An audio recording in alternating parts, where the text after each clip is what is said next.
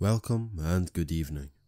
Tonight we have 3 true scary dating app stories from eHarmony, Tinder and okCupid.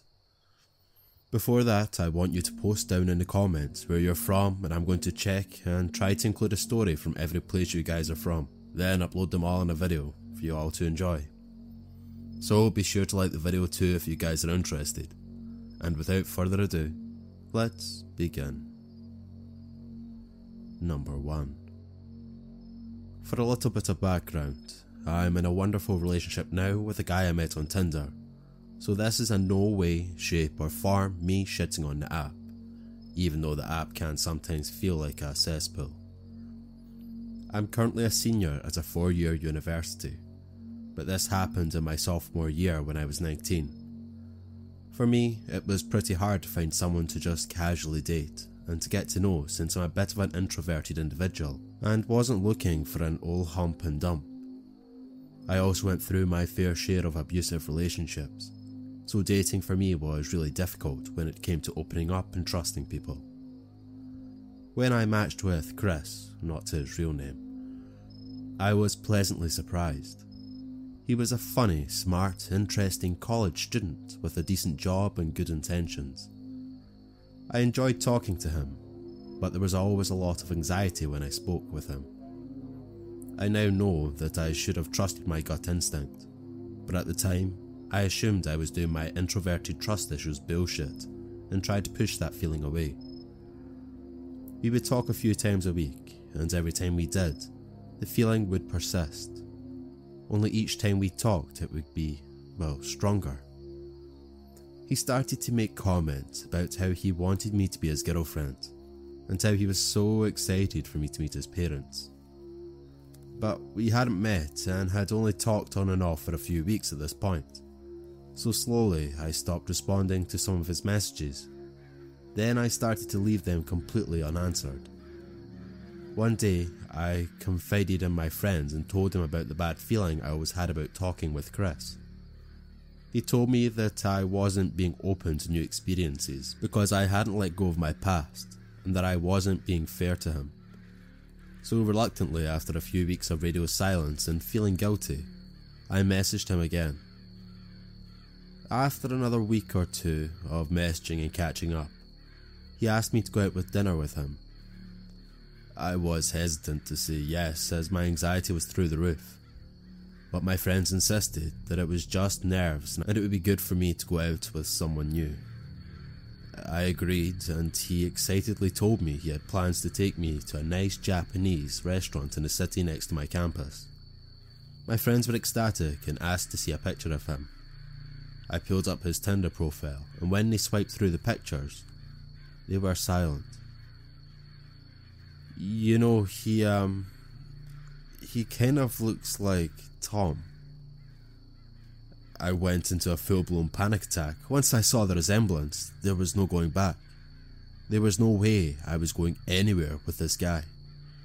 I texted him back the night before the date and explained that I no longer felt comfortable going out and that I was sorry. He never texted me back. That same week, I started getting multiple phone calls every day from an unknown number. They would leave me voicemails that would say things like, "Call me back, babe," or "Baby, where are you? Why won't you give me a chance?" I tried ignoring them, but one day, after getting almost 10 calls, I answered. Ready to curse someone the fuck out, I called Chris by his name and told him to fuck off, and was met with laughter. "This isn't Chris, this is Jeff." "Who the fuck?" "Chris said I could have you." He started laughing, so I hung up and he immediately called me back. I sent him to voicemail. He said you wanted to go out with me instead. He told me what university you go to and showed me your pictures. "I'll wait on campus if I have to." I blocked his number, and in a few more days I got a few more unknown calls and voicemails detailing some pretty weird, aggressive and gross shit, but they eventually died down. I don't know if this guy was serious, or maybe it was Chris getting his friend to fuck with me as a revenge for cancelling, but whatever it was, it had me looking behind me every time I walked anywhere on campus for the rest of the semester. My roommates and I had a male friend stay with us for a while just in case. I started going back to my hometown on the weekends because I was afraid to stay on the campus for too long. It's been 2 years, so I hope that this is an amount of time Chris and Jeff have learned to become better people, or that someone has kicked their asses already. Number 2. I went out on a date with this woman I met through okCupid. We went to a restaurant to have dinner. She seemed a little spacey, a low talker, kind of pretty though, but a little disconnected with reality.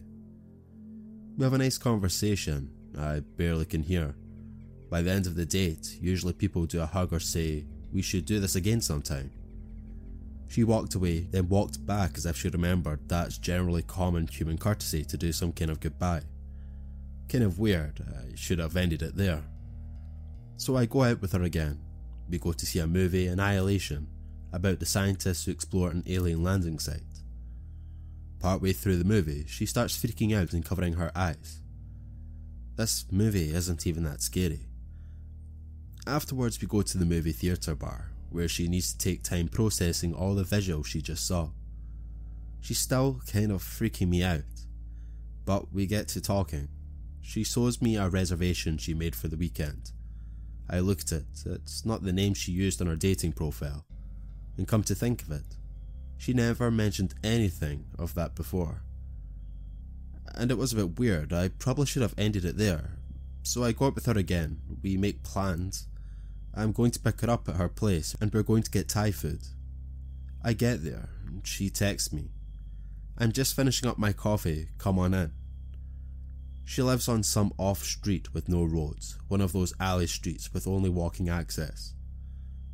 She lets me in the gate, looking at the apartment in front, which is completely empty, wood floors. Figure this is a nice place. I knock on the door, she opens, and her giant dog that's like 100 pounds walks over to greet us. Now the dog does nothing wrong, just walks over. She looks at the dog, snaps her fingers and stares at it. She has this dog under her control, on a dime. Oh, good boy. Now, normally dog owners do shit like that to assert dominance, but this seemed a little more controlling than usual. We tour her place, and by the way, she's not finishing her coffee. She just poured it, and I'm itching to get food. "Would you like some coffee?" "No, I want to get Thai food." Anyway, her place is nice. Furnished, sweet kitchen with pots, pans, full knife set and utensils. She's living pretty nice. She's a psychiatrist who does at-home consultations, so I see pill bottles all over the table. We sit down and she's sipping this coffee. Maybe 15-20 minutes later, her roommate comes from downstairs, who also shares the same first name as me. He's kind of a large gamer dude. He goes to the kitchen, goes back upstairs and comes down with a black roll. Only 2 people carry these, chefs and assassins. I know what it is immediately and I start to freak out. It's a set of knives. Remember, the kitchen already had a sweet knife set. I don't know what the fuck's going on, but maybe he's a chef. Nope, he rolls it out and starts sharpening it on a metal stick, looking me in the eye. I'm thinking a chef would use a whetstone if they really gave a shit about their knives. I look at her. She's cool as a cucumber, as if nothing weird is happening. He goes to the kitchen to cut his vegetables.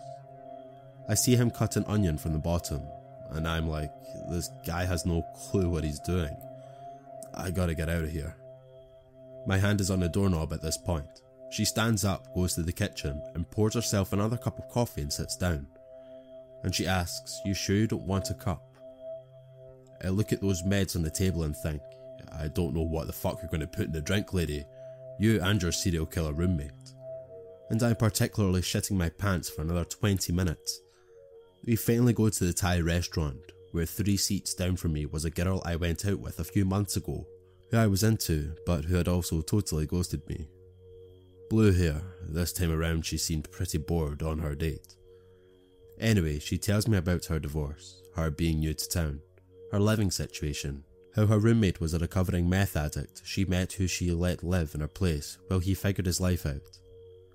A lot of the weirdness she explained was due to her having synesthesia and ADD, hence getting freaked out by all the colourful images at the movie. And things kind of mellow out, but I can't seem to shake how weird the situation was before. She starts to seem a little more human, but I'm not sure I want to do this, even for the story. I should have ended it there. So I go out with her again. I pick her up. We go to the movie theatre. Hey, it's Kaylee Cuoco for Priceline. Ready to go to your happy place for a happy price? Well, why didn't you say so? Just download the Priceline app right now and save up to 60% on hotels. So whether it's Cousin Kevin's Kazoo Concert in Kansas City, go Kevin, or Becky's Bachelorette Bash in Bermuda, you never have to miss a trip ever again. So download the Priceline app today. Your savings are waiting. Go to your happy place for a happy price. Go to your happy price, Priceline. It's one that doesn't let us in if we are 5 minutes late. So we go to the bar. She's drinking. I'm like, let's hurry up, or they won't let us into the movie. She takes her time. We're 5 minutes late. So we have to wait for the next showing, and at this point I'm so emotionally guarded, and we're finding that we are not that into each other. We see the movie and grab a bite afterwards, where clearly she also discovers this isn't going anywhere. So she says to me, "So I do this for a living." Uh-oh. I know what's coming. She's going to psychologically analyse me. And she asks all these personal questions.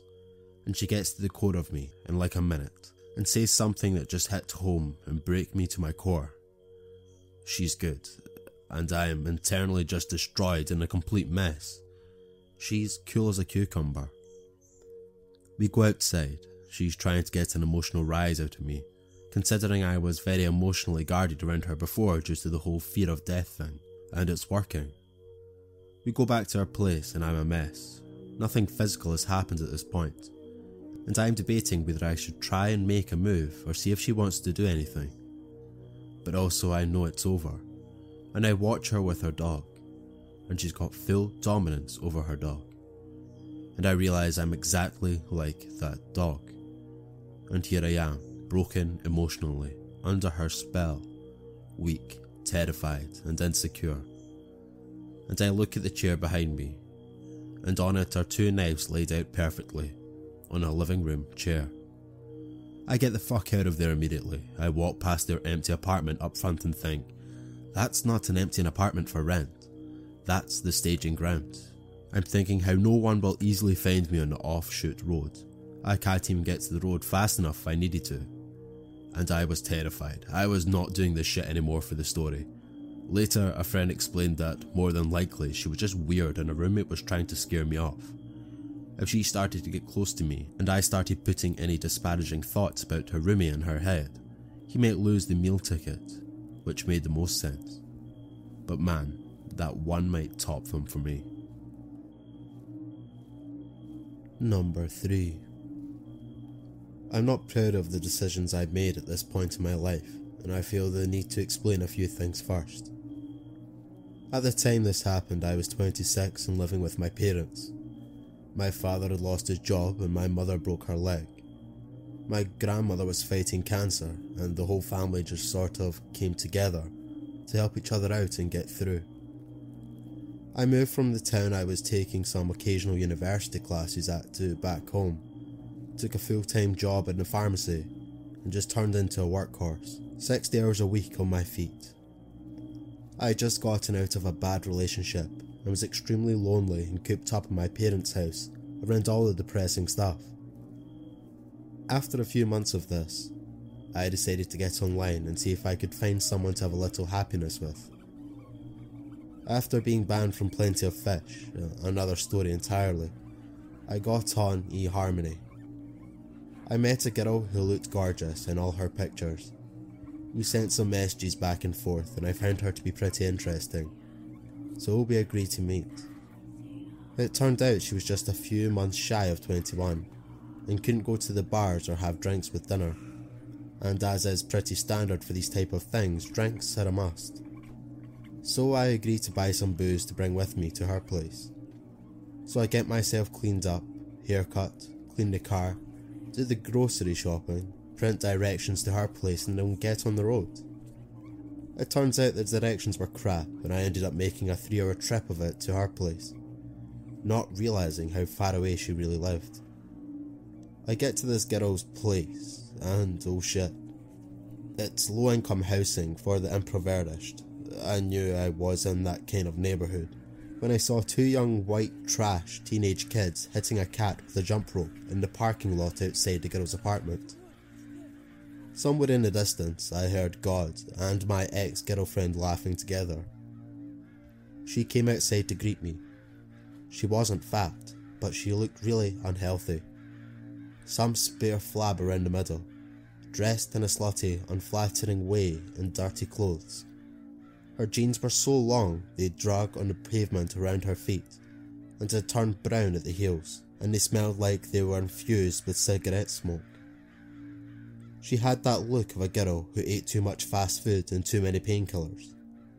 She was the oldest 20-year-old I've ever seen. But still, she had a nice face and I had come a long way. I remembered her playful, interesting talks, and so gave her my best smile and tell her it's nice to finally meet her. She smiled at me and oh god, she had a set of pea-coloured chompers that looked like they were often used to open Coke bottles. It dawned on me. I had never seen her teeth in any of her pictures, just her boobs. I cursed myself for being so dumb and hard up. I did the quick decision to just go for it anyway. Nobody knew this girl, or that I was here, or what I was about to do, and no one need know. I could take my shame and bury it. I had already invested so much time and energy into this. I clutched at the 6-pack and the bottle of Josie in my paper bag like a life preserver. Me and Jose would make it through together. We drink our beer and watch Idiocracy on her couch while talking a bit. I learned she's jobless, did not graduate high school, lives on government assistance, and the worst for me, she had no desire or plan to improve these things. She was happy. I break out the tequila and we start taking pulls on the bottle. The sun is going down, but not quickly enough. I'm sinking faster than it is. We go out on her balcony and some of the brighter stars are already visible in the sky. The tequila came with. Eventually I'm drunk enough, the sun is down and by the light of a bug zapper her face is not bad at all. I kiss her. After a few minutes of kissing she goes in to put some music on. Not but a moment passes before I hear the dull cat tones of ICP drifting on the wind. I consider leaping from the balcony to my death, but decide it'd be too embarrassing for my friends and family to find out I was here. Turns out the girl doesn't have a bed. As she gets drunker she begins to share more about herself. And I'll spare the details, but it's apparent she is a very damaged person. My head is spinning from the booze, but I had a sudden moment of clarity. This girl is drunk. Although she is a legal age for a good romp, she is mentally not older than a high schooler, and although not too drunk to consent, I know I'm never going to call her or see her after, and I think of what this might do to a damaged girl with issues. I excuse myself to use her bathroom and start drinking water from the tap to sober up. I remember staring at myself in the mirror and just thinking of how thankful I am for everything that I have in my life. When I come out, she is passed out on her couch. I gather my shoes, wallet, keys. Money is missing from my wallet, but not much. And the girl doesn't even have a bed. I just shake my head and leave. Once on the highway I drive like an idiot. I'm drunk and lost.